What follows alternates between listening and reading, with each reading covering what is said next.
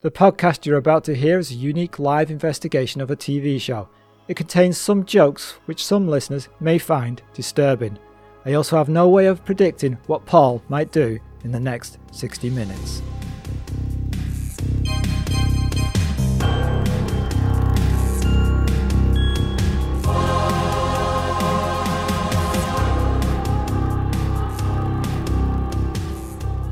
Hello, and yes, it's that time of year again. Paul buys a pint. No, I mean it's a supernatural spectacular for Halloween. We're digging up BBC's Ghostwatch from 1992. My name's Colin, and I've taken Valium. That does not surprise me one bit, Colin, to be honest. And my name's Paul, and through God, I've been given the task to help spirits that have lost their way. There goes another one. Yeah, drown that spirit. He's very well drowned, don't you worry. TVDB says, for Halloween 1992, the BBC decides to broadcast an investigation into the supernatural, hosted by TV chat show legend Michael Parkinson. Parky, assisted by Mike Smith, Sarah Green and Craig Charles, and a camera crew attempt to discover the truth behind the most haunted house in Britain. This groundbreaking live television experiment does not go as planned, however. Which pretty much covers the list of on-screen credits too. Pretty much, yeah. Yeah. I mean, there's lots of background people, isn't there? Yeah. But, The show was directed by Leslie Manning and written by Stephen Volk. So we should explain that the setup is done like it's a real live TV show. And that people can phone in and report any strange occurrences or odd happenings as they're watching. That's right, and the people presenting it, for people that aren't from the UK, these are very well-known British TV personalities. Michael Parkinson, Sarah Green. Specifically presenters, not actors. Exactly, yeah. Although Craig Charles is kind of an actor, isn't he? I think he's been described as that, yes. I think I'd say probably how he describes himself. Probably, yeah.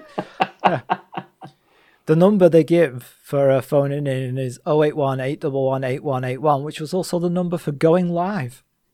Was it really? At the time, yeah.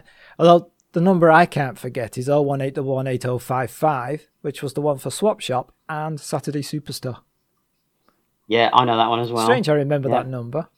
Well, they used to have it, particularly on Swap Shop. I used to be on the bottom of his table, didn't it, of his desk, so that you could see. Yes. Yeah. And they used to rhyme it all all the time, didn't they? It felt like a little rhyme. Yeah. You ever try and call any of those? No, never. Did you? I think I tried to call Swap Shop once. What were you swapping? Oh, I can't remember. It's probably some Action Man stuff or something like that. Because the idea was you'd phone in and you would offer something, and then you would take something else from somebody, and I assume the BBC then shipped it to you. Yeah, the BBC acted as a kind of broker, didn't they, really? They took commission. eBay. Early eBay. Yeah, well, how do you make commission? There's no money. Here's your Action Man. There's an arm missing. Yeah, commission. You got a little man in a room at the BBC building his own Action Man from parts that he's been taking. But random parts, not from Action Man. Parts. But he was waiting for the one with the beard. Do you remember the one with the beard? I do, yeah. He was a real man. Because he had a beard? Because he had a beard. And they had, flocked hair? He did, yeah. And he had a beret, didn't he? There was one with a beret, yeah. That's a different Action Man. Mm-hmm. So we should point out that even though Ghostwatch was aired under the Screen One drama banner, because of its documentary style, many viewers somehow believed the events were real, which caused controversy after the show's airing. It did. This was the first TV show to be entered into the British Medical Journal as having caused post-traumatic stress disorder in children. Really? What were children watching it for, though? I mean, where's the parental control? Oh, look at you fuddy-duddy. Did you watch this at the time when it came out? I'm not entirely sure if I did or not. I can't remember. I did. I watched it with my mum because we're both big horror people, you know. And I remember, even though I knew it wasn't real, desperately trying to convince my mum that it was, and she wasn't having any of it. Oh, so she didn't believe it was real. She did believe it was real. She went, It's not real. I've seen that woman playing the Doctor on EastEnders, and I'm like, no, you haven't. No, you haven't. It's real. Look, Parky's freaking out. Look, she's like, shut up. Be like what you talk to me like now, you know. Apparently the BBC had a lot of calls from frightened viewers, and the newspapers went after the BBC saying they'd lost the trust in anti-Beeb and all this stuff. But of course, newspapers do whatever they can to kick the boot into the BBC. Still do today. They do, and I'm not being funny. If this made people lose trust in the BBC, they've got a whole shitload of trouble coming down the pipe, haven't they? This is the days when this was the biggest problem. Just think about that for a second. That a TV show accidentally made people think it was real, and that was your biggest those heady days. Yeah. Do you remember the Screen One drama logo and all that? I don't remember. What, that weird rock that splits open? Yeah. It kind of rung a bell when I was watching it. Yeah. Right, it was an anthology drama series. Like there were 60 90-minute episodes in which pretty much every British actor appeared in, and at least one episode Marina Sirtis was in 1990. Oh, really? So it's during TNG, isn't it? Yes. Yeah. Oh, right, okay. I have to dig that one out. Yeah. Don't look at me like that. I should point out that both of us have the recently released and excellent Blu-ray edition. Have you looked at the script that comes with it? I had a brief glance through. It is beautiful, though, isn't it? It's a gorgeous set. Yeah. I mean, there's material in the script that's not in the finished show. And the script is a copy of Leslie Manning's script, so it has her annotations, alterations, and visual sketches in it. Yeah. It's a lovely piece. Yeah. It kind of boggles the mind that they went to all this trouble for this, doesn't it? Yeah, I mean, even if you don't like the program, I would advise anybody interested in TV and film production to grab a copy because it's educational and interesting. Yeah, definitely. BBC's never shown this since its first airing. Yeah, there's all different rumours. There's rumours that they banned it themselves, but that's never been proven. I think they just thought, let's keep the mystery alive. Let's just never show it again. Really? Like there's some kind of stigma to it. No, that sounds a bit... Why do you think they've never shown it again?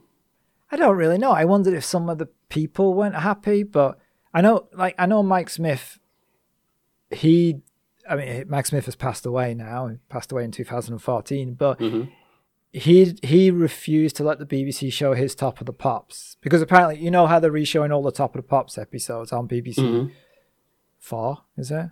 It's on iPlayer as well. The presenters have to sign off on it, and if the presenter doesn't sign off, it can't be shown. And he didn't sign off on his, and then after he passed away, the BBC are honouring that decision and they're not showing them. Oh, that's why you never see him. I never thought about the fact that he doesn't turn up. I mean, there's lots of other Radio 1 DJs that don't turn up on the reruns, but, you know, never noticed that Mike Smith didn't appear. But then again, Mike Smith was always kind of a, how can I put this nicely? Now, be careful, don't speak ill of the dead. I'm trying not to. He was kind of just there, wasn't he?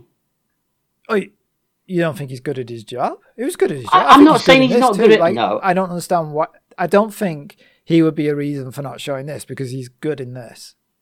No, what I'm saying... I'm not saying that's what the reason is. I'm saying that's probably why I didn't notice that they hadn't shown him in any of them. Because he's kind of a bit... dull.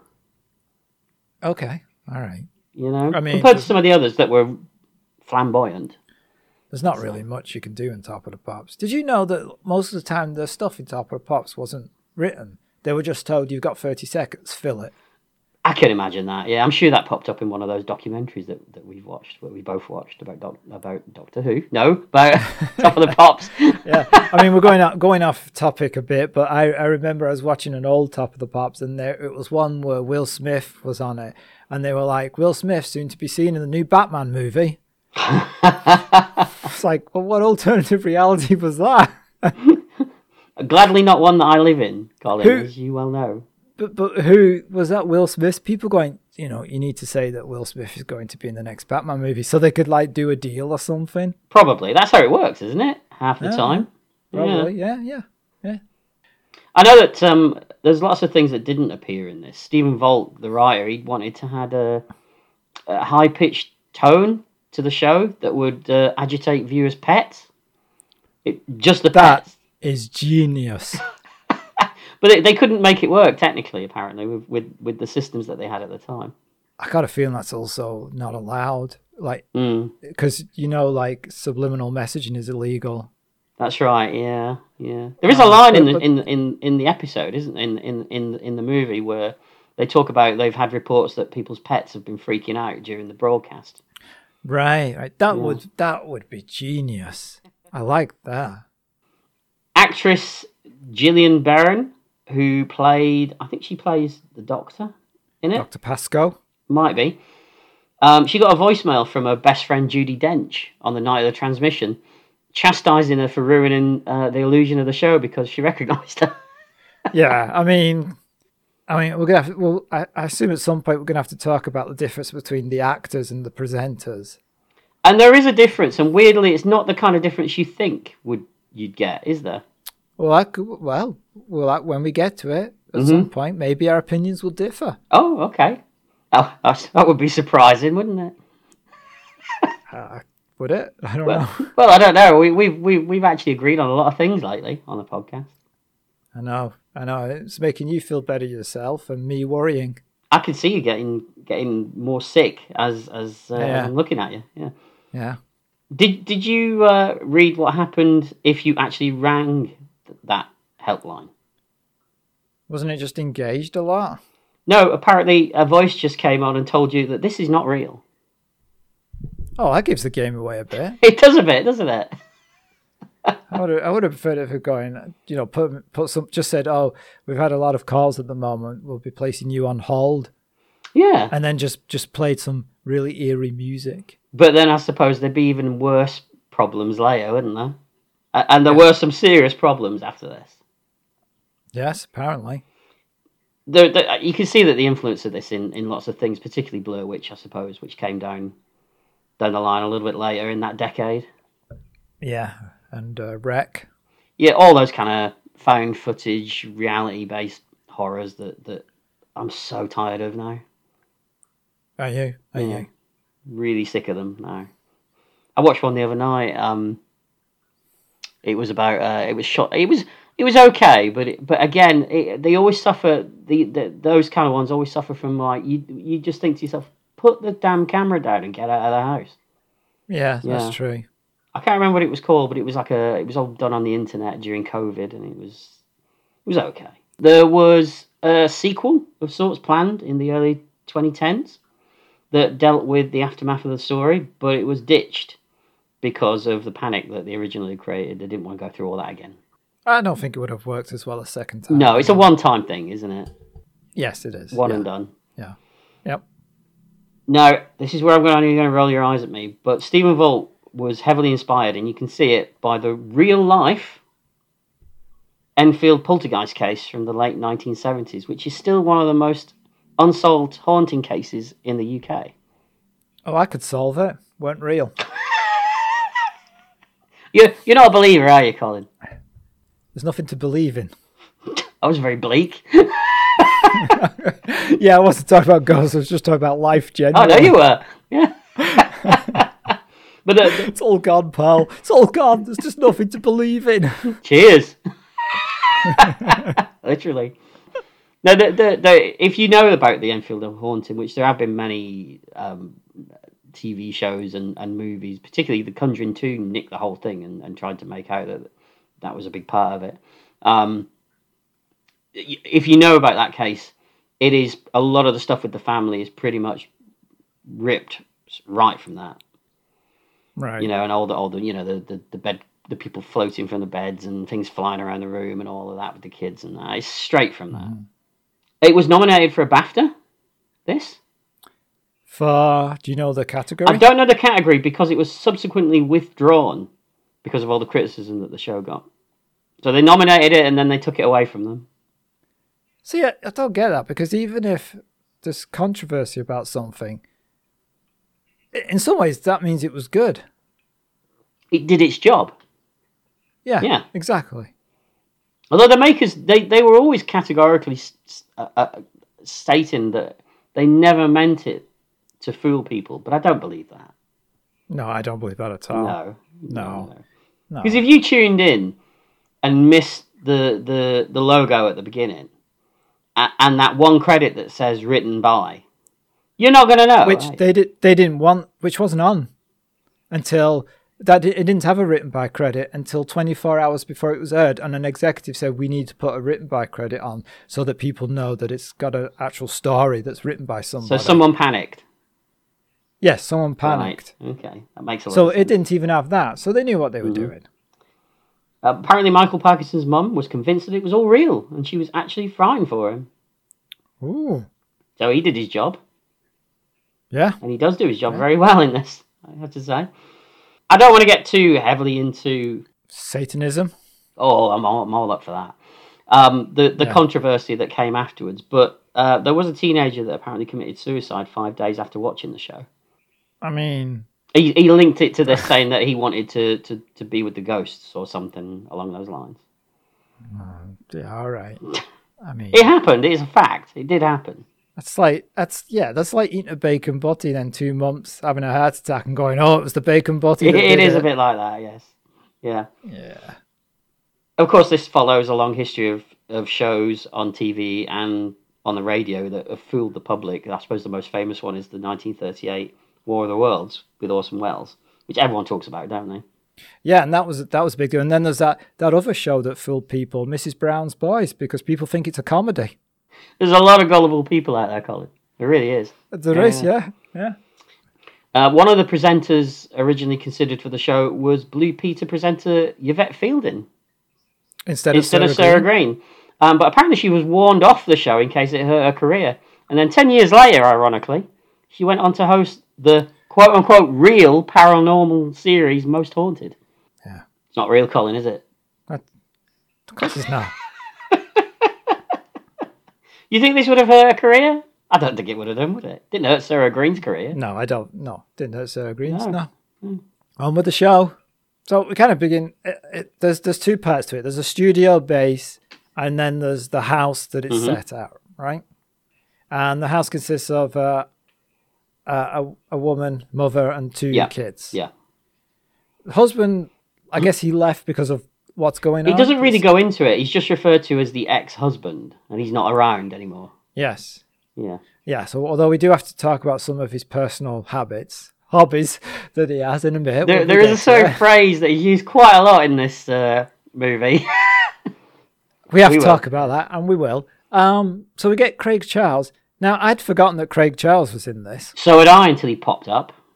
He's good, though, isn't he? Well, he's playing the sceptical arsehole character, isn't he? Or as we like to call it, me. That's true. Yeah, but no, I thought he was good, isn't it? As you said, as we mentioned earlier, and we'll talk about it, the TV presenters, apart from one... Let's do it now. Okay. Let's talk about it now. The TV presenters are better than the actors at making it look natural. The only one that I would say struggles a little bit is Mike Smith. I don't think he's as comfortable doing it as the others are. I didn't have a problem with him. And you got to remember, he's the only one that is supposed to have an emotional attachment. Because we got to remember that in real life, Sarah Green is his wife. Yeah. So he had to deal with that side of it, which is not normally what he does as a presenter. But I did think that particularly Sarah Green and Michael Parkinson were excellent in this. Yeah. Now, Sarah Green has acting background. Oh, tell me. No, she trained as an actor. Oh, did she? Oh, right, okay. Yeah. But yeah, the actor playing the Doctor is clearly acting. All the characters, quote-unquote characters in this, that are played by actors, are clearly acting. Is it because we're so used to films and TV production that we can recognise acting, or is it just there's something odd about it? I don't know. It felt a bit amdram. You know, people's reactions were just either a little bit over-exaggerated or... You know, they were trying to do the natural way of speaking when they were having conversations, and they were throwing little idiosyncrasies into the way that they talk, which were clearly... They're placing them there. It didn't feel natural. Yeah, but on the other hand, all the presenters felt completely natural. Do you think that's because they were just doing what they would be doing anyway? I don't know, because he was it pointed out that Sarah Green, she keeps touching her ear for an earpiece. In real presenting, they're told never to do that because they're told not to draw attention to the fact that somebody's talking in their ear. So she had to make a conscious decision to do that so that the audience would know that she's listening to somebody. Yeah. So she's acting. Yeah, I guess so, yeah. Yeah, I thought a bit like that. And Michael Parkinson has got prior of playing himself before anyway, and I think he played himself in a Vincent Price horror movie in the 70s. Oh, yeah, did he? He interviewed him. I think it's the one where Vincent Price is playing an actor who's killing people, and he gets interviewed on a chat show by Michael Parkinson. And he's also appeared in a very good theatre production by the esteemed theatre writer Ernie Wise. You know, one of those, Morecambe and Wise shows where he pretends to do a... I have to dig that out. It's probably on YouTube, isn't it? Yeah, I would think so. But, the presenters, for the most part, I found totally believable. And this opening segment is very well put together. Coming as someone who's seen a lot of this, quote-unquote, real haunting footage in the past, it looks the same, almost like the other stuff's fake as well. Oh, who'd have thunk it? What did you think? I did like the fairly cheap BBC music that they use over the top of the show as well. Oh, you did? It made it feel even more real because it felt like something that would have been on TV at that time anyway. Like they just used catalogue music. Yeah, that kind of thing. Which they often do for documentaries and for, chat shows and things like that. Casio keyboard, game show type theme tune music, but with a bit of a spooky edge to it. Oh, so he's put the warble button on. Yeah. Fair enough. So they set up the scene. There's an outside broadcast, and Sarah Green is going to spend the night in the house. Mm-hmm. And they're just going to wait and see if something happens, basically. That's right. And and Craig Charles is outside, and he's going to talk to people in the street. Yeah, there seems to be a lot of people in that street as well. Well, you would if there was a giant BBC outside broadcast van in the street. Looks bloody cold. I mean, it does. It does. I remember when Martin Scorsese was filming in the neighbourhood, it was like hordes of people. Now, let's just say you're talking about when you moved to New York, not like when we lived in Wigan, right? No, Martin Scorsese filmed in Wigan. Did he? Oh. Did you not know? Goodfellas? That's at Wigan Pier. I must have missed the scene set in Kit Green. I never saw that one. In one of Working Man's clubs. That's right. Yeah, it's amazing what they did with the dressing because it looks like a massive, nice restaurant, but really it's just gnarly old Working Men's club. Everybody's dubbed because in reality they're all going, "Aye, lad." Bayek. Yeah, and then they had to redo it all. Cost a fortune. I don't know why they just didn't film it where they're supposed to. It made more sense, wouldn't it? It would, but that's film for you. It's all a lie. That's true. Speaking of set dressing, I did like the set of the studio, particularly the mantelpiece with all the skulls, and in that picture of a ghost, which is just a sheet with eyes cut in it. That's what they are. Yeah, I suppose. It did remind me of my house between the 1st and the 31st of October, though. This is what you'll see if you stayed at my house. Yeah. Just lots of white sheets on your head. Lots of white sheets on my head, yes. Burning crosses. Hey, what? No. Who do you think I am? What was with the weird off-camera line that when they cut to Craig Charles, doesn't he say something like, "I'm taking the Valium"? He does, and I looked it up. It's in the script. Is it really? That's a shame. That's a shame. The way he delivered it, I thought, what's up with him? Why is he? That's a weird thing to ad lib. And then I looked at it, I was like, oh, it's in the script. Because he does it a few times, doesn't he? Where they'll cut to him and he'll be like messing about, or. But I suppose if that's all scripted, that's just his character, the character that he's playing of himself, that version of himself that he's playing. Yeah. He's the one that's not taking it seriously. Mm-hmm. The money was clearly spent on that opaque wall that covered the phone room in the studio as well, that they could, when they shone the light on it, it suddenly turned and you could see through it and see all the people. That was a nice little touch there. It was, yeah. Good special effect.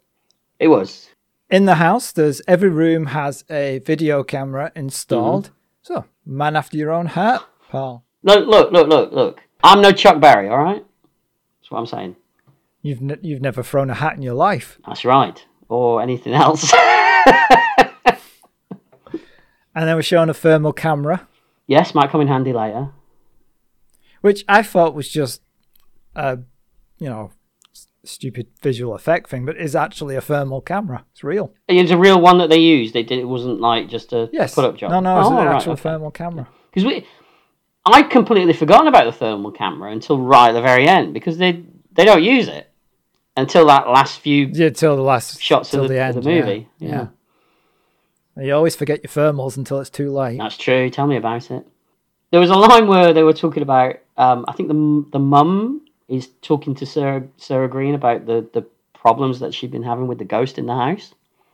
Yeah. And she says, stains get on the clothes from nowhere. I've got that same problem, Colin. I don't know where my stains come from either. Do you? No, not a clue. Oh, wait, it's appear. We could have a guess if we drilled down and think about it. But when am I ever... Why would I do that? Yeah, don't do that. No. I did like the way that Parky just shuts down the Dr. Lynn Pascoe, doesn't he? He does it quite a lot in this. But she's talking about things, and he basically just tells her to shut up, doesn't he, at one point? Yeah, it's the 80s. Well, it weren't. It was the 90s. Forget I said that. Cut that out. Felt like the 80s, though, didn't it? Yeah. Actually, that's another point. It did feel like the 80s. I was surprised to realise when it was made. I thought it was made much earlier. In my mind, I thought this was the 80s. I always thought this came out in the 80s. Yeah, but it wasn't. It's weird. So were we still at school when this came out? Well, let's do some... So, 74, 84, we were 10. Mm-hmm. 85, 86, 87, 88, 89, 99. No, we were 17, so we were at college. Really? I mean, in my head, I was at school. Yeah.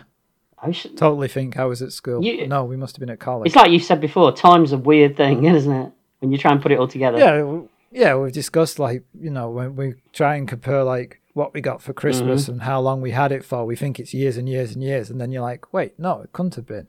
Yeah, it's all strange. Would you say it's spooky? No. Didn't think so. There's kind of a weird, slightly passive-aggressive domestic situation going on as well, isn't there, between Mike Smith and Sarah Green in this. When she complains about being stuck out in the cold and he's just kind of laughing at her. And she plays it like she's laughing really for the cameras, but really she's like, yeah, all right, you're an arsehole. She's going to have words later. Yeah. Yeah. You'd like to be told off by Sarah Green, wouldn't you? Well, I don't know what you mean. All right, we'll leave it there on the floor. Well, we all like Sarah Green. We do, let's admit it, yeah. She turned up on an episode of that game show that's on BBC Two that guy presents, the really tall guy. I don't know. House of Games. Can't be Michael Barrymore because he's not really in. No, it's not him. Definitely not him. House of Games. Yeah, she was on one of those a few weeks ago. Yeah, did you enjoy it? I did indeed. She was good. I think she won actually. Maybe. Oh. Yeah. And then we meet. We don't see this guy very often, but I thought he was one of the best characters in it. We meet Alan. Is it Demescu? Yeah. Who is the head of the psychical research. So, what I wanted to ask you, Colin, is what do you know about psychical research? Oh, quite a lot. I mean, they have two wheels and a frame and you pedal them. And no matter what anybody says, a rally boxer is better than a grifter. That's what you meant, right? No. It's psychical research, not cycle research. Oh, psychical. I'm sorry. I thought you said bicycle research. No. Yeah, paranormal, spooky, woo, that kind of research. I know nothing about that. Doesn't exist. I'm sensing there's a wall here, Colin. What are you, a mime? I did do that then with my hands, didn't I? You did, yeah. Doesn't work on a podcast, but No, not really. You can tell this guy knows his stuff though, because he's got a ponytail and he's got a wax jacket on, so he's serious. Oh, I like a wax jacket. I know you do, so do I. I remember that wax jacket. One? Yeah, I remember that wax jacket you used to wear at school. You used to think you were Rick Deckard from Blade Runner when you walked around. I remember that. I can safely say at no point in my life did I think I was Rick Deckard from Blade Runner. I absolutely guarantee that was not a thought that ever crossed my mind.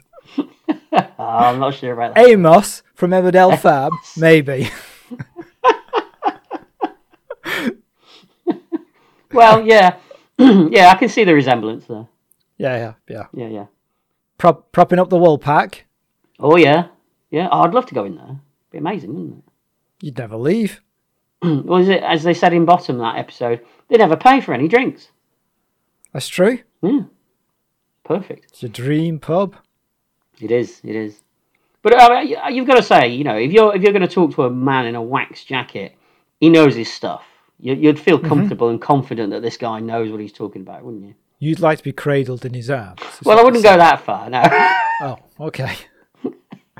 That's what I'm inferring from what you're saying. No, I wouldn't go that far. So when Sarah Green's talking, I don't know if you noticed this, but when she's talking to the Chris Miller guy, I think he's the camera guy, she spins it round on him, doesn't she? It was a very shifty dude looking.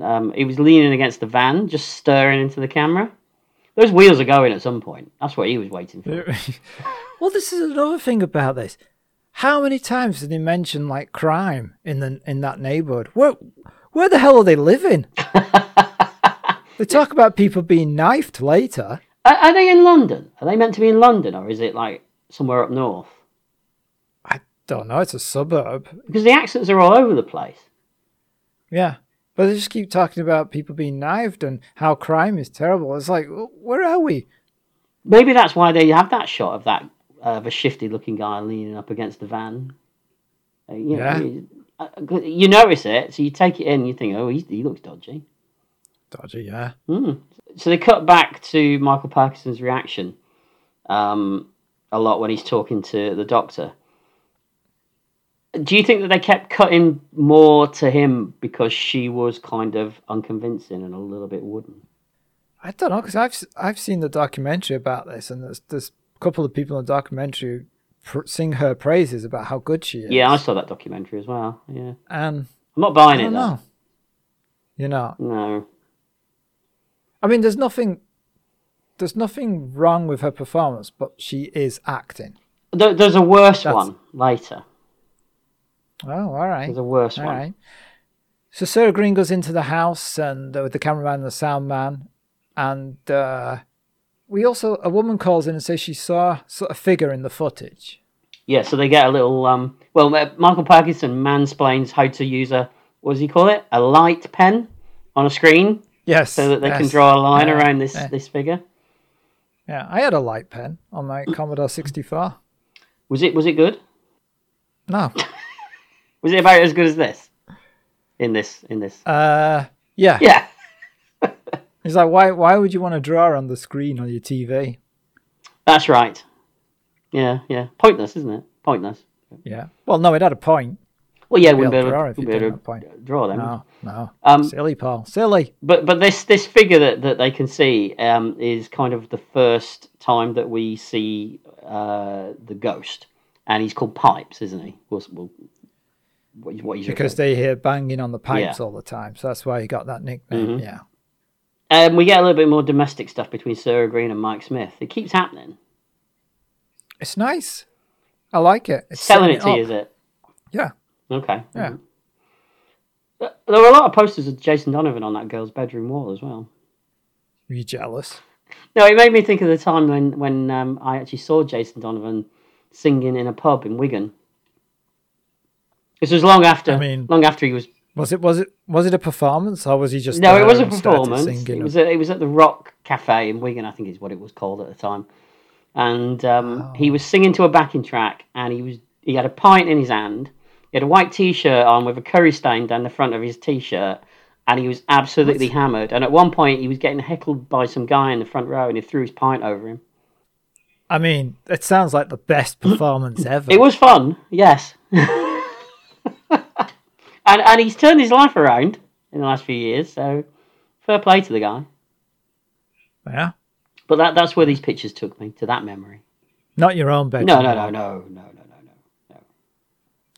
What poster did you have on your bedroom wall? Oh, are we going to go there, are we? I'm just curious. I had a big poster of R2-D2 and C-3PO on my bedroom wall. I mean, it depends how far you're going to go back. Okay. I mean, if we're talking like the early 90s, then I think I had a big picture of Gillian Anderson on my wall. Oh, yes, because you're a big X-Files fan. Yes. A big crush on Gillian Anderson. I bet you probably still do. Yeah. No, I forgot that. Yeah, and various other things. I can just imagine it, because she probably only ever did photos with David Duchovny on the other side. I'll just imagine a rip down the side of the poster. You've ripped David Duchovny away.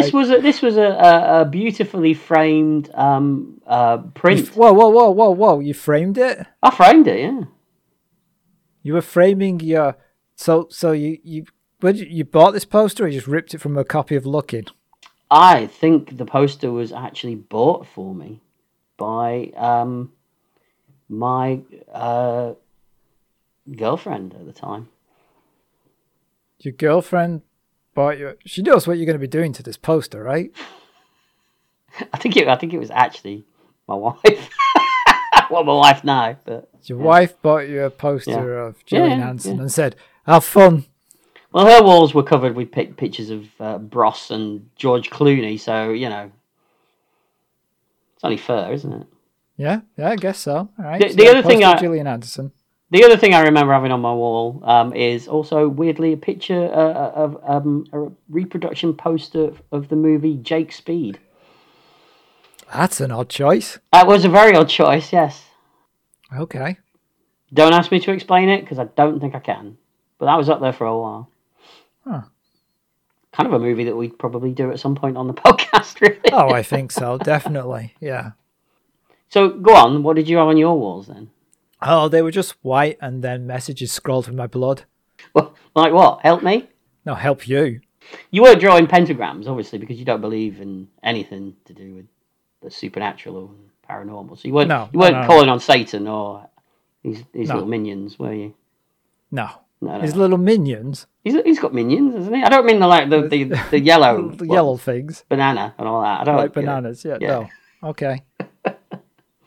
Oh, that's interesting. Okay. It tracks with what I know about you. So good. What did you think about the two young actresses playing the girls? I thought they were actually really good. So did I. They were better than the grown-ups. Yeah. No, they were very believable. Mm-hmm. And we mentioned that the ghost is called that they've called him Pipes, as you said, because he bangs on the pipes. Mm-hmm. He's been banging about and being a nuisance a lot, hasn't he? I think he needs to pipe down. And thank you for listening.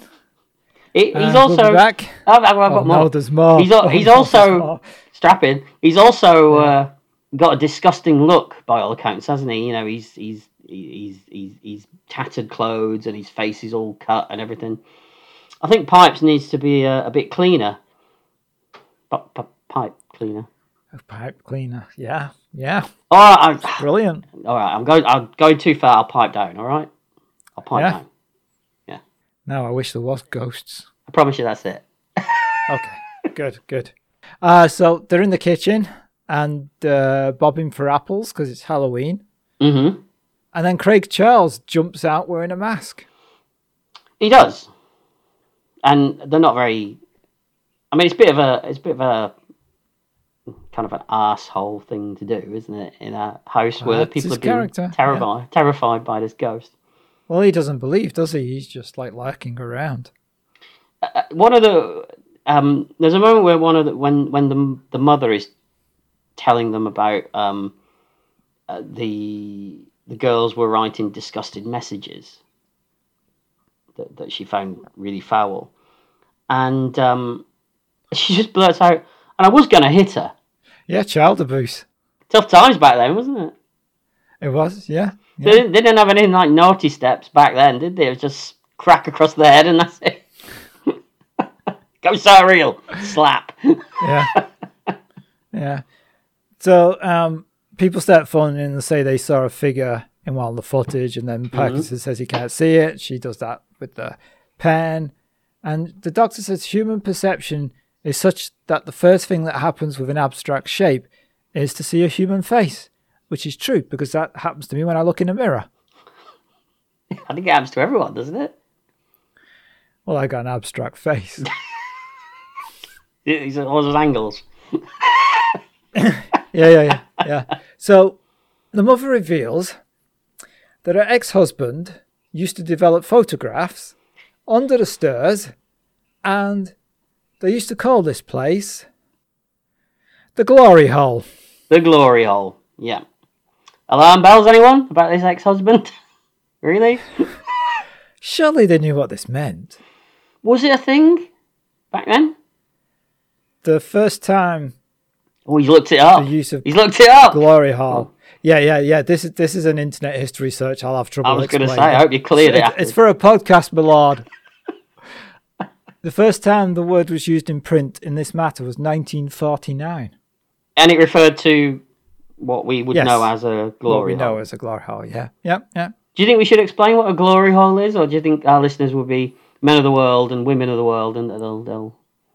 I think our listeners are depraved enough to know what it is. Fair enough, yeah. By the way, to show you what happens when you start searching the internet, the first documented instance of a glory hole was in 1707 in a court case known as the Trials of Thomas Vaughan and Thomas Davis in London, England, which involved the extortion of a man known in the documents only as Mr. Gilliam.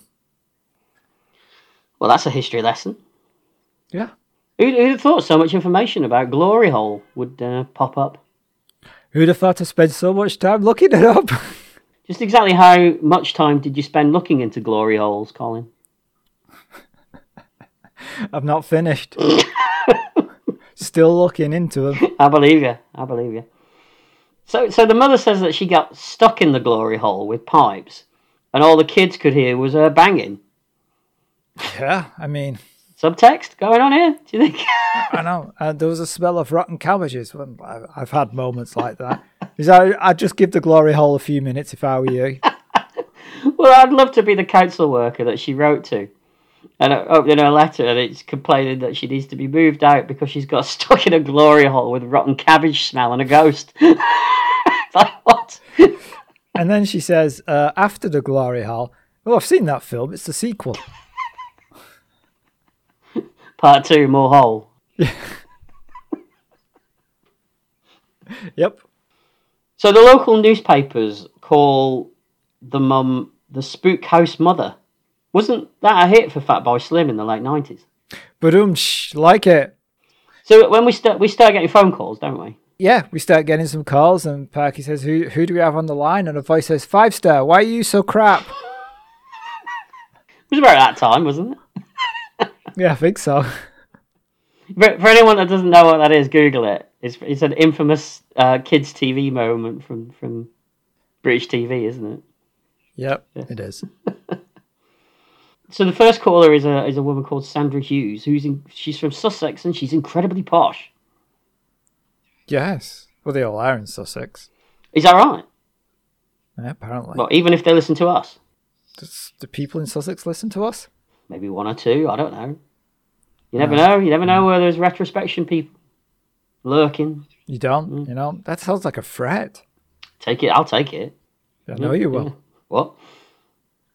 So this woman starts talking about her own paranormal experiences with a dead boy. And then the doctor pulls out the book that she's written called Angels of the Odd.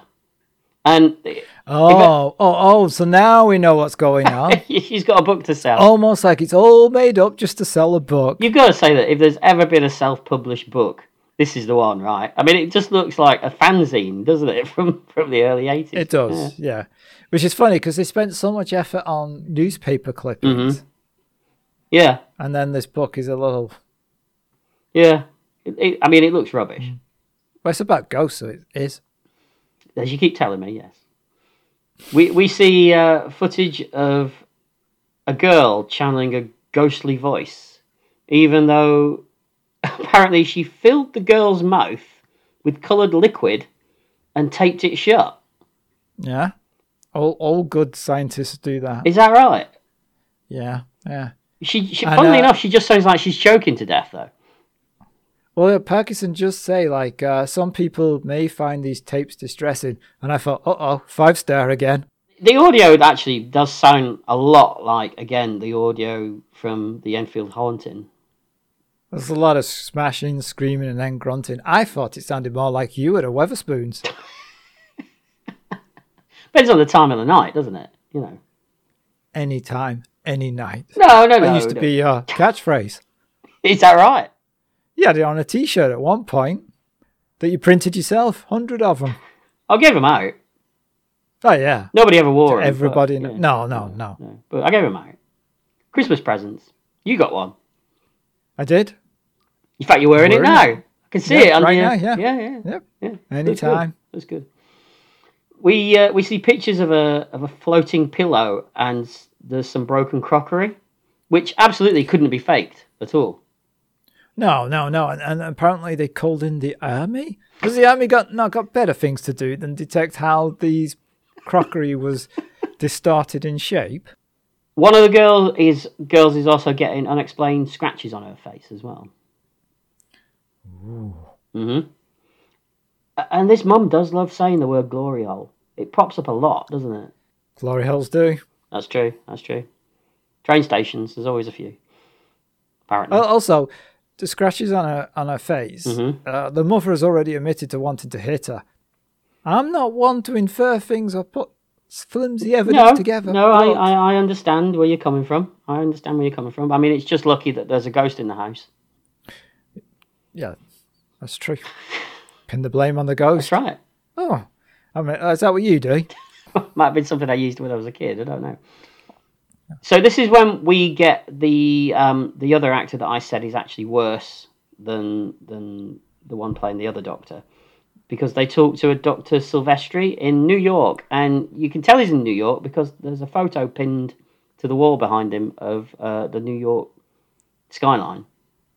Yeah. Is that meant to be a window? I hope it's meant to be a window. I don't know. Don't they do that anyway? Yeah, on TV shows when someone's in New York, it's a view that it couldn't possibly have from where they are. But he's. Yeah. Do you think this guy is actually American? This actor? Yeah, he is. Because it sounds fake. He's in Tomorrow Never Dies. Is he? Yeah, he's in a lot of American shows and films and TV. He's done a lot of work. He crops up a lot. Do you not find, though, that when you see American actors in British shows, their accents always seem fake? Well, I'm trying to think of Americans, and yeah, but it's weird because I'm thinking what's the actor in UFO? That's the one that I was thinking of as well. But he is American. Yeah. And Susie Quattro, when she's in Midsummer Murders or something, she sounds fake, but she is American. It's a weird thing. So it's not. I wonder if it's just because they're surrounded by all these British accents, it makes it seem weird. Maybe, yeah. But then I always find it weird when British people criticize Hugh Laurie and go, no, his accent doesn't sound American. And you're like, how the fuck would you know? And I think a lot of Americans who didn't know who he was just presumed he was anyway. Thought he was American. Yeah. Same with Tim Roth. Yeah, definitely. But I know what you mean. It's like when the British actors in what's that show we like? Star Cops. Yes, that's another one. Exactly. In fact, some of those might actually be Americans now thinking about it. But again, it's the same situation where it sounds fake. Yeah. But they're not because they are really from the States. I don't know, Paul. Yeah, it's weird. Yeah, it's strange. Maybe we should write a paper about it. Maybe it's a phenomenon we've discovered. Go on then. Right now. The linguistical deficiencies from the British viewpoint. Right, we'll stop the podcast. We'll write the paper. Okay, right, we'll stop it now. Yeah. And we're back. Are you finished? Yep, done it. Yep, toured all the colleges and schools with it. What a Pulitzer. Pulitzer? Didn't even know her. I think the thing that makes it worse that you've got these two actors who aren't very convincing is then they kind of have an argument on screen, don't they? Right. Now, I'll draw a line for you. I don't think they're not convincing. It's that they're acting. There's a difference between not convincing and acting, I think. But surely if you can see that they're acting, then it isn't convincing. Yeah, I see your point. But I have this issue. There's different types of acting. Bob Hope, good actor, but it's a specific type of acting where Bob Hope is being Bob Hope. Now, he's not being the real Bob Hope, he's being the character Bob Hope. But you won't get Bob Hope playing a serial killer in a dark noir because it's not that kind of acting. But I would argue that the difference, again, is the fact that when you see Bob Hope playing Bob Hope characters, it's convincing, even though you know he's acting. Right, you don't get the feeling that he's acting. You get the feeling that that's Bob Hope, even though it's not really. Yep, totally. Yes. I got hoisted by my own petard. It won't be the first time, eh? No. I've heard you not like by it. choice. Yeah. And I didn't like that series, Petard, First series was okay. Too dark. Yeah. Jean-Luc Petard. It's too much data. Oof. So Sarah then talks about her own ghost story. She talks about ghostly music and a vaguely racially stereotypical ghost woman from India. Marty Smith doesn't look impressed when she calls him a wuss, though, which is basically what she calls him. Well, has your wife ever called you a wuss? And if not, why not? Well, I've been called many things, Colin. Like what? I can't remember it all. There's so many. Yeah, and the podcast is not the place to go into it. So. Oh, I think the podcast. I think this is what our listeners are here for. They don't really care about the TV and the film crap. Maybe if people donate, we'll do a Patreon. Oh, that's it. Yeah. What's that gonna work? If you join our Patreon and give us whatever it is a month, Paul will talk about his. Just me listing insults. Yeah. I'll do that. One insult $1. I'll do anything for money. You will. That's true. I've heard that. Yeah. I mean, I've even read it in some lavatories. I can imagine. Yeah, glory holes. No thanks for it eaten. So one of the girls goes to bed, and then we get another ghost story from. Oh, hold on. Are we only at this point? Yeah. How did that happen? Yeah, we've been recording for an hour. This is a strong one. This is. Oh, my notes. I'm at the end. So we get another ghost story from a man with a terrible skin condition. His face is a massive, indistinguishable blocks. He's pixelated, Colin. Oh, yeah. Do you know what? After this beer, I feel a bit pixelated too. Apparently, he suffered from a ghost who spits on his mackerel and then shits on his door. What kind of? What's the point of having a ghost that does that? I thought. Why can't you have a ghost that does stuff that's useful? Well, they never do they? It's always trivial things. It's like they're just having playing a game with you. What a boring game. What a boring afterlife. When he said that there was a ghost that spits on his mackerel and shits on his door, I thought, where were you in 1990? Well, a bit fishy, but also, is it a euphemism? What, spits on his... He spits on me mackerel. Oh, does he? Does he really? You want to take him to the glory hole? Well, that helps. Yeah. We cut back to Craig Charles, who's still being insufferable. And oh, come on! He's fun. He's good. Yeah, he's good. I mean, he's as a character. Yeah. And then he goes to a piece of which he describes as waste ground to talk to a woman complaining about banging. Lots of banging going on in this. So apparently, a girl went missing in the neighbourhood a while back, and there were some dead dog fetuses laying around as well. Yeah, and then a 5-year-old got knifed, again with the knife crime. But what has this got to do with pipes? Yeah. I mean, the stuff that comes later is to do with pipes, but this... Imagine if your pipes, you're like, whoa, hold on, I'm just a ghost. Pinning everything on me. Don't pin this on me. The police are like, hey, look at all these crimes, we could just pin this on this pipes guy. They do make a big deal out of the fact that he's a bit of a cross-dresser as well. Did you notice that? Yeah, very angry. I'm like that in the morning. Put my pants on. I get back to front. So frustrated. Yeah. Very, very cross-dresser I am. You could have been in Criss Cross in the 90s. It could have been, yeah. It was a very old man reference, wasn't it? Yeah, I was kind of embarrassed for you, really, to be honest. I just went with it. So the woman then says to Craig Charles that the kids found made that they didn't sleep right for weeks. And Craig Charles just shrugs and goes, imagine not. Yeah. Yeah, he's got your reactions. My bedside manner. Yes. He then talks to a guy called Arthur Lacey, who is apparently a train guard and also an amateur spiritualist, and that he once tried to exorcise the spirit from the house. Yeah, made him do 100 meters run, 3 press-ups. Is there such a thing as a professional spiritualist if he's an amateur one? Well, is there a class or a course or a certificate you can do? Become a professional spiritualist? But I'm kind of assuming that it's a made-up thing, title.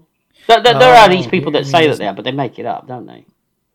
Yeah. I mean, maybe we're wrong. Yeah. If there's any amateur or professional spiritualists out there, let us know. Would you want your train guard to be an amateur spiritualist? Not really, no. Not sure I'd feel safe about that one, but, you know. The train's arriving at 10 a.m. I can't see it. Ghost train. To be honest with you, this Arthur Lacey guy looks more like a park flasher, doesn't he? He's got a nice Mac on. Oh, you like his Mac? Yeah. I can rock a Mac. Yes. Many a park attendant has known that. Yes, that's true. What? He says, Craig asks him, do you think there is such a thing as an evil place? I'm thinking, yeah, I went to school there. It does look a bit like that neighbourhood, doesn't it? It does, yeah. Charles then meets some trick-or-treaters, but then Parky cuts him off because Sarah's discovered a round piss stain on the living room floor. Yes. They call that a paranormal event in this. I call it a jolly good night. And then the doctor tries to make Sarah get samples of it. Yeah, sniff it. Yeah. What do you want to do with these samples? Drink them. I'm down to 2 pints a day of poltergeist fluid. I genuinely thought she was going to ask her to lick it at one point. I think that's just your wishful thinking. Yeah, possibly. So then they talk to a guy called Kevin in Neath, who's very, very Welsh, isn't he? Frighten me to buggery. He talks about losing his cheese and pickle sandwich in a freak plate incident, doesn't he?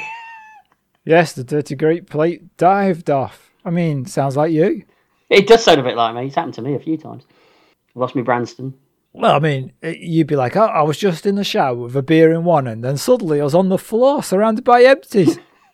It can happen. Ghosts, I'm telling you, they're everywhere. Yeah. Well, they should be, technically, because there's more dead people than alive people. And if you take a city like London that's seen so much horror and miscarriages of justice and strife and, just evil, there should be ghosts everywhere. Except no, they're always in some one-off rural area. Or they're usually in a house with somebody who has a large mortgage and needs some sad saps to pay for a night to sleep on the floor. You can get off your soapbox now. Oh, hold on. No, it's comfortable up here. I like it. I like the splinters. And so next time on Retrospection Speaker's Corner, Colin will be discussing the environment. It's a bit rainy. Yeah, that'd be a short episode, wouldn't it? It would be. I did like that Michael Parkinson just thinks that this Kevin from Neath, he's just drunk. He treats him like he's had a few, hasn't he? Can we stop? Doesn't he actually say, can we stop taking calls? Because these are getting a bit silly. He does, just give it up. So Sarah then hears some scratching and noises in the bedroom, and the kids come in screaming because Pipes starts to bang about, a bit more banging going on. Yeah. And Sarah finds some weird kids' drawings just laying around, which they say they didn't do. Yes, they're on the floor, right? Yeah. And we get like we get the old chestnut of a cat leaping out and startling her, don't we? But then, as the cameraman pans up, we see Pipes reflected in the patio doors. We do, and I did not see that until I watched the documentary. Did you not? Nope. There are lots of instances where you can see him, if you look. Yes, in reflections and things. Yeah, that you just don't see when you watch it the first time. Yeah, which is good. Yep. So the banging starts again, but the kids are still in their beds. But are they? We see someone that looks like Suzanne banging on the pipes. It's a very well put together sequence, this whole thing. The way it all starts to escalate as well. Yeah, so it's very well directed and edited. The whole show is. And doesn't Parkinson then try to intimidate the little girl into admitting that it's all a hoax? But she's insisting that she's only faked it sometimes. Yeah, because when the camera pans around, you see her banging. She's banging on the pipes, isn't she? Yeah. Again, this whole thing about one of the girls possibly faking it, but then saying that she wasn't faking it all the time, is also straight from the Enfield haunting as well. That happened at that as well. Is it? Michael Parkinson then gets all Yorkshireman on the mum as well, doesn't he? He's kind of like hassling her about it. Yeah, because he's just like, oh, she's just been fooling you. Yeah, and then Dr. Sylvester in New York, he's really happy, that he was right all along. Yeah. Meanwhile, Dr. Pascal says it's sympathetic magic. She's just reeling off any old shit she can think of at this point, isn't she? It's true, but Sympathetic Magic was my favourite band of the 70s. Were they prog? Of course. Yeah, they had to be, didn't they? They had to be. Yeah. 25 minutes per track song. One. Yeah, track one. Side A. Turn over for side B. Well, no, it's like Tubular Bells, or no one ever played side B. That's true. So while everyone now thinks that this story is a load of old gubbins, the listeners are still phoning in about the shadowy figure that they can see on the screen occasionally. Yep. And we get another true ghost story from a girl called Laura. Shadows at the end of the bed, and then the VT breaks down completely. Ooh, yeah. And I did like the shot of Michael Parkinson telling a random floor person to get his ass out of the camera shot. Did you see that? Yeah. It's those little touches that just make this, I think, that help sell it as a real thing. Yeah, it does. And in the documentary, the director talks about how they had a BBC executive that day, and the executive didn't understand what was going on and was just like, why are they making all these mistakes? Right, yeah. Because they wouldn't do that normally, would they? No. Because Michael Parkinson was a consummate professional. And also, floor people don't just blunder into shot, usually. Mm-hmm. And I would imagine that at that point, probably even still now, the BBC floor people and the camera crews and people like that are probably some of the best in the business. Yeah, probably. Yeah. And we get another phone call from a listener whose husband broke a table and blames Michael Parkinson for it for some reason. He did it with his little finger, apparently. Apparently so, yes. And he's like, who's your husband? Bruce Lee. And she says her kids are getting all stressed. And doesn't he just say to her, well, it's past watershed. They shouldn't be up anyway. Get them to bed. Yeah, that's right. Is watershed still a thing? No. It used to be 9 p.m. 9 p.m., right? Yeah. The rules that after 9 p.m., the rules about TV, you could have more violence. Yeah, and on Channel 4, 6? Channel 4, at the weekend, if you waited till 11 p.m., you got the little red triangle in the corner. Oh.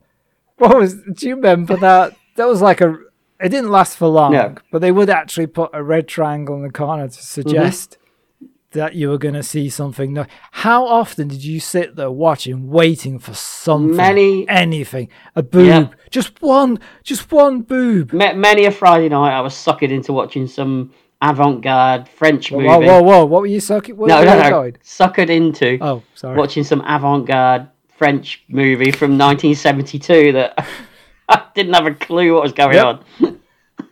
Nope. And you didn't see anything? Didn't see anything, no.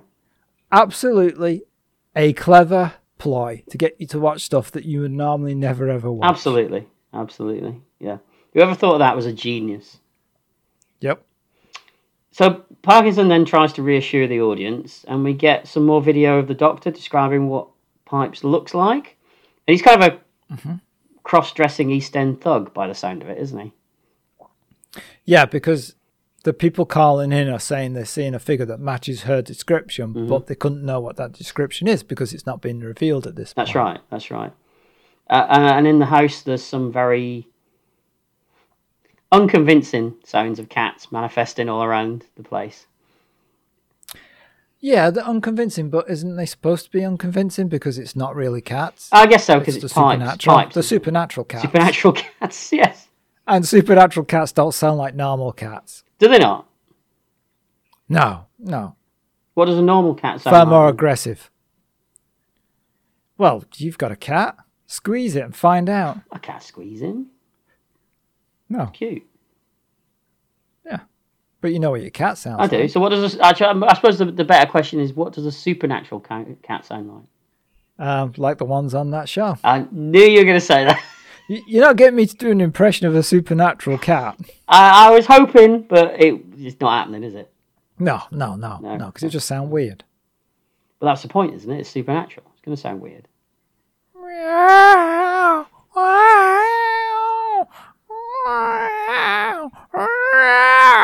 right. Now you're milking it now.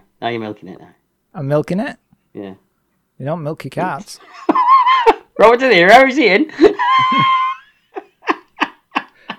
The older girl gets scratches all over her face, and Michael Parkinson is still... This is all a bunch of old bollocks, isn't it? He's not having it at all, is he? No, he's not. No. Which is very clever, considering what's going to come in literally about 5 or 10 minutes. Right. Sarah Greene at this point is really doing a good job of selling the fact that she's freaking out at this point, isn't she? And she sees the figure behind the door in the bathroom. Right. Mm-hmm. Yeah, but there's nobody there when the camera whips around. There's nobody there. Dr. Pascoe suggests that both children are involved in tandem. I told you it was bicycle research. Speaking of which, the cyclical research guy... Bicycle research. That's the guy. Don't use the correct term. He's still not made a reappearance yet. We do see him one more time, but... Yeah. So in the studio, Michael Patterson gets the doctor to admit that she's completely confused about what's going on at this point, which is when she starts blurting out anything, doesn't she? Yes. And we get another phone call from a woman, even though Michael Parkinson asked them to close the lines, but they're still coming in. Well, they don't listen to him. They don't. And this is a woman who used to... she's talking about a woman who used to drown children and possibly lived in that family home. And Michael Parkinson just reacts by saying, well, parents do some daft things, don't they? I mean, he's not wrong. He's not wrong, yeah. And as daft things go, murdering children is probably up there, I would imagine. It's up, yeah. Pretty much top of the list. Yeah. And they make the decision to take the kids out of the house. But Pipes doesn't want them to go. No. More calls keep coming in, and we hear about clocks stopping in people's houses. A microwave breaks down. I must have a ghost, because ours breaks down all the time. I'll give Mike Smith his due at this point. He's doing his best to sell all this. I think he's doing a fine job. I don't know why you hate Mike Smith. I don't hate him. I'm just saying he's the weakest link of all the presenters. Clearly, you've started this whole thing with an agenda against Smithy. I would never speak ill of the dead in that way. Well, that's not true. You have in the past by many people. Yeah, we're not talking about those people. We're talking about Mike Smith, and he's an institution. No. He's one of the few good ones left. Well, I mean, he's not left, but you know what I mean. He's not tarnished, if you gather my drift. The feed from the house starts to get a bit patchy, and the kids won't leave. There's more banging, and a picture flies off the wall. And then the oldest girl starts to speak in a strange, supernatural voice. Hello? I'm a ghost. I've been haunting down in the basement for hours, days, years. Ooh. In your glory hole? In my glory hole. Where I've been. Oh, yeah. I don't want to know what you've been doing in your glory. Not with that voice, anyway. It's very disturbing. Sarah Greene can't find the youngest girl. She seems to have disappeared. And then everything in the kitchen goes crazy. Water starts overflowing. The girl's toys floating in the sink with its eyes missing. Yeah, she's waterboarding a rabbit, right? She seems to be. And then Sarah finds the youngest girl hiding behind the fridge door. And then we get some more cat noises coming in stronger from the glory hole. I would just like to point out that there was a film recently where the person hides behind a fridge door. Yeah, no one gets out alive. Is that what it's called? No. I can't remember what it's called. No, I'm laughing, but I can't remember either. It's gone from my head. No one can save you. That's the one. Yes. It is very similar, isn't it? Yeah. Well, that bit. That one little bit. That one little bit. Yeah, one little bit. So as I said, there's some pussies in the glory hole. Don't roll your eyes at me. Don't. I've run out of drink. If I could, I'd drink it all. You knew it was coming. You always do with a glory hole. You do. Well, you can't avoid it, really, can you? They slowly open the glory hole, and we get another quick glimpse of pipes before the sound guy collapses. He does, and then cuts his head on glass. He does. I think he hits the picture that's on the wall, doesn't he? Ah, okay, yeah. One of the girls screams that he's hurting her, and we lose the link to the house completely at this point. Oh. It did amuse me that when we lose the link to the house, we kind of hear Mike Smith and Michael Parkinson frantically stressing over what's going on. But then we cut to Craig Charles outside talking to the psychical research guy. And he couldn't give a shit, could he? Well, I assume like they couldn't hear what was going on. They'd lost the connection. I think that's the implication, yeah. So the idea is that to him and Craig Charles, nothing has happened. It's been a waste of time. So he's just like filling her now. I thought he was about to suggest that they go for a pint or something to this guy, the way he was talking to him. That's a good idea. Mm. And isn't he kind of annoyed when he realises that they were on her? Yes, because nobody told him. Nobody told him. Like, yeah. He starts making fun of the BBC. Yeah. That was a nice touch. Yeah, and then when he thinks he's not on her, he pushes those kids away. Yeah, he just manhandles this kid out of the shot, doesn't he? Because he thinks we're done. But suddenly we get the feedback from the house, and weirdly, everything looks normal. Yeah, they're just sitting there like at the table, although obviously the sound guy's not there. Yeah, and Mike Smith is kind of looking at it a little bit. He's a bit dubious about what's going on, isn't he? Yeah, because it's a sudden change to what's been happening. That's right. So they take another call, and we get a man talking about... this is where we get the big exposition about pipes, isn't it? He's talking about... We get a call from Barry, and Barry says, I don't know who you are. I don't know what you want. If you're looking for ransom, I can tell you I don't have money. What I do have are a very particular set of skills. Skills I have acquired over a very long career. Skills that make me a nightmare for people like you. You let my daughter go now, that'll be the end of it. I will not look for you. I will not pursue you. But if you don't, I will look for you. I will find you. And I will kill you. You're through to Ghostwatch? Oh, sorry. I thought I was on another line. Goats! Whew! No. Ghosts. Right. Yeah. So, scary, ain't they? Bit. Yeah. Bye. So this guy, Barry, let's call him, he apparently used to sublet a room. Or, no, the tenants of the house used to sublet a room to a guy who was a convicted child molester. Taking a dark turn, isn't it? Yes. And apparently he had a woman inside him, he said. Wait, what? This guy, Pipes, he had a woman inside him telling him to do these evil things. And eventually he killed himself under the stairs in the glory hole. Death by glory hole. Oh, that's right. And of course, abduction of minors, that'll explain why he likes being down under the stairs. That's right. He likes the dark, the enclosed area. Dark. Yeah. The manly smell. Yeah. Minors.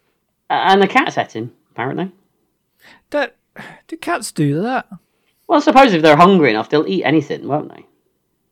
Do you think your cat will eat you one day? He'd have a munch. Would he? Yeah. Have a gobble? He'd have some good eats. He'd live off for a while on me, wouldn't he? He certainly was. Certainly a bit fatty, but yeah, you give it a go. Know, we all like a hot dog occasionally, don't we? And and a chipotle, little sausage. That's what? Occasionally. Yeah. All right. You know, he'd learn his cooking skills from me, so he'll be all right. Yeah, he's just going to burn it to death? I came up in a conversation the other day. Really? Like 3 years later? Yeah, it still gets brought up. Does it? I'm sorry. It's fine, don't worry. You're still alive. Although I do have issues. You're blaming that on me, are you now? Michael Parkinson still thinks that it's all just a bunch of nonsense, and he starts to argue with the doctor again. But suddenly, the doctor realises that the feed from the house isn't live. The ghost is in the machine. Ooh. It does a good editing job as well. It starts to put clips together, doesn't it? Yeah, it's pretty good. Yeah, I'd hire it. Yeah, definitely.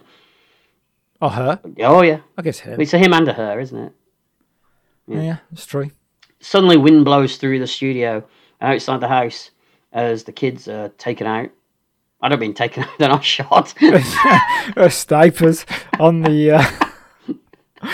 behind the other walls and the outside of the houses, just shooting. I know this going batshit crazy at the end, but it's not that crazy, is it?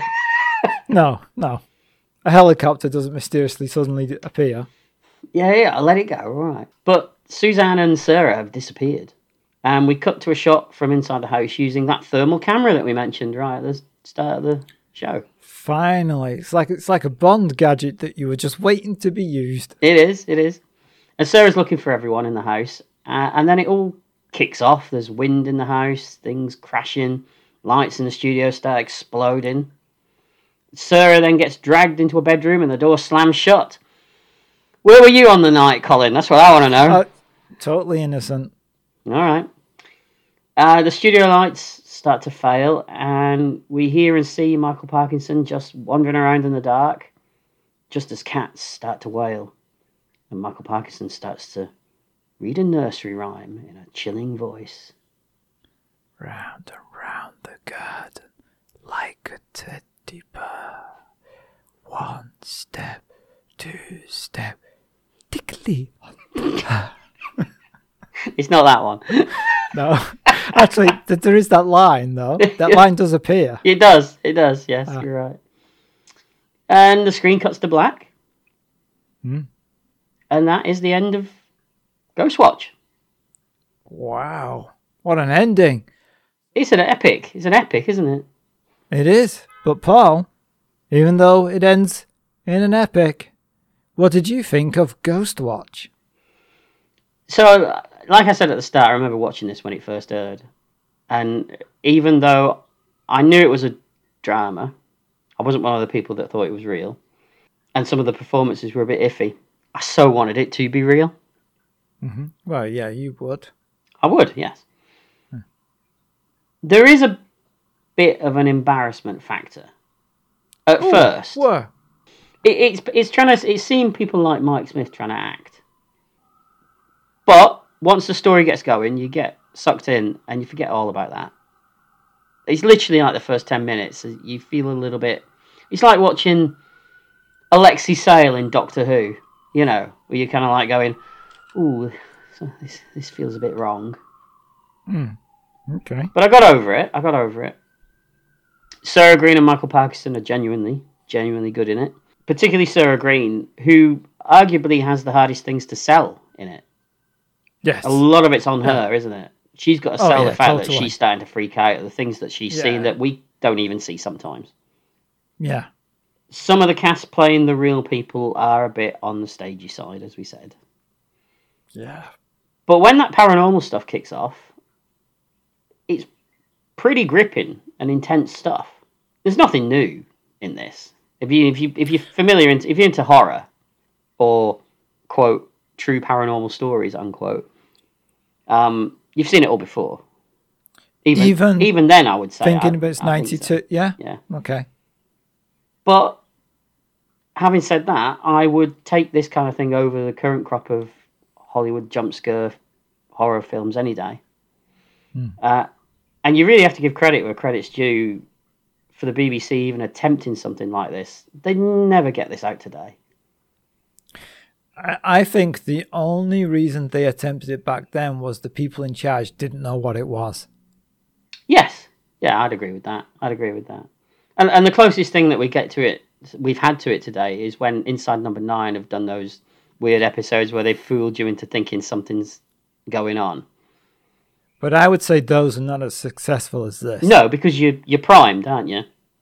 Not that to say anything bad about Inside Number 9, because I love it. Me too. Yep. It's a great show. Yep. But yeah, you wouldn't get this today. Not at this level, I don't think. So is it a hit? I think also because we're so jaded and we've seen everything that it's hard to actually achieve this kind of effect now. Absolutely, and I'm more the horror guy than you are. You're much more horrible than me. That's true. Yeah. It's been said. And I haven't seen anything that's worked as well as this in the last 10 years, I would say. Mm-hmm. So is it a hit? For me, yes, it is a hit. I'm still, having said all that, I'm still baffled how it created such a shitstorm back in the day. All the backlash against it. That baffles me. But yeah, it's a hit. I like it. What about you? Well, I didn't. I went into this thinking, this is going to be cheesy. Mm-hmm. There's going to be a lot of cheese, so much fromage. I might have to. I'll be lactose intolerant by the end of it. And I got absolutely none of that whatsoever. Mm-hmm. I didn't find it cheesy at all. Not even to begin with, like I said, like the first 10 minutes? No? Nope, right, okay. Totally not. Nope. I don't understand why Sarah Green didn't do more stuff after this. Absolutely. In that kind of vein, more acting performances. Definitely. Like you, the only downside for me was some of the actors were very actorly. Mm-hmm. They were performances, but the presenters were great. And watching it, and I'm the skeptic of the two of us, you know, I actually felt levels of being uncomfortable while watching it. Whoa, okay. That surprises me. No, it affected me in the way that it was supposed to. And it wasn't just the fact that your underpants were too tight that day? No, I hadn't eaten all morning. It was fine. Okay, that's good. I thought it was very well edited, directed, and I liked the way that they introduced the idea that it was one of the daughters might have been causing it and that it was all fake. Mm-hmm. Yeah. And then they pull the rug from under you. Mm-hmm. No, I thought it was excellent. Another win for both of us. Yes, absolutely. And I officially say it's a hit. Fantastic. Well, there we go. Another hit. Thank you for listening. Thank you to our patron supporters. Hey, I gotta say, have you noticed, maybe it's different in your country from mine, a lot of podcasts these days, so many adverts. Yes, there are a lot of adverts, but we're advert free so far. We are, so far. But, you know, somehow we need to keep things going. So if you want to be a Patreon supporter, feel free by donating us money and keep us advert free and keep Paul rolling in beer. Please. Yeah, thank you for listening, and don't forget to download us next time for another episode of Retrospection. Bye. Goodbye.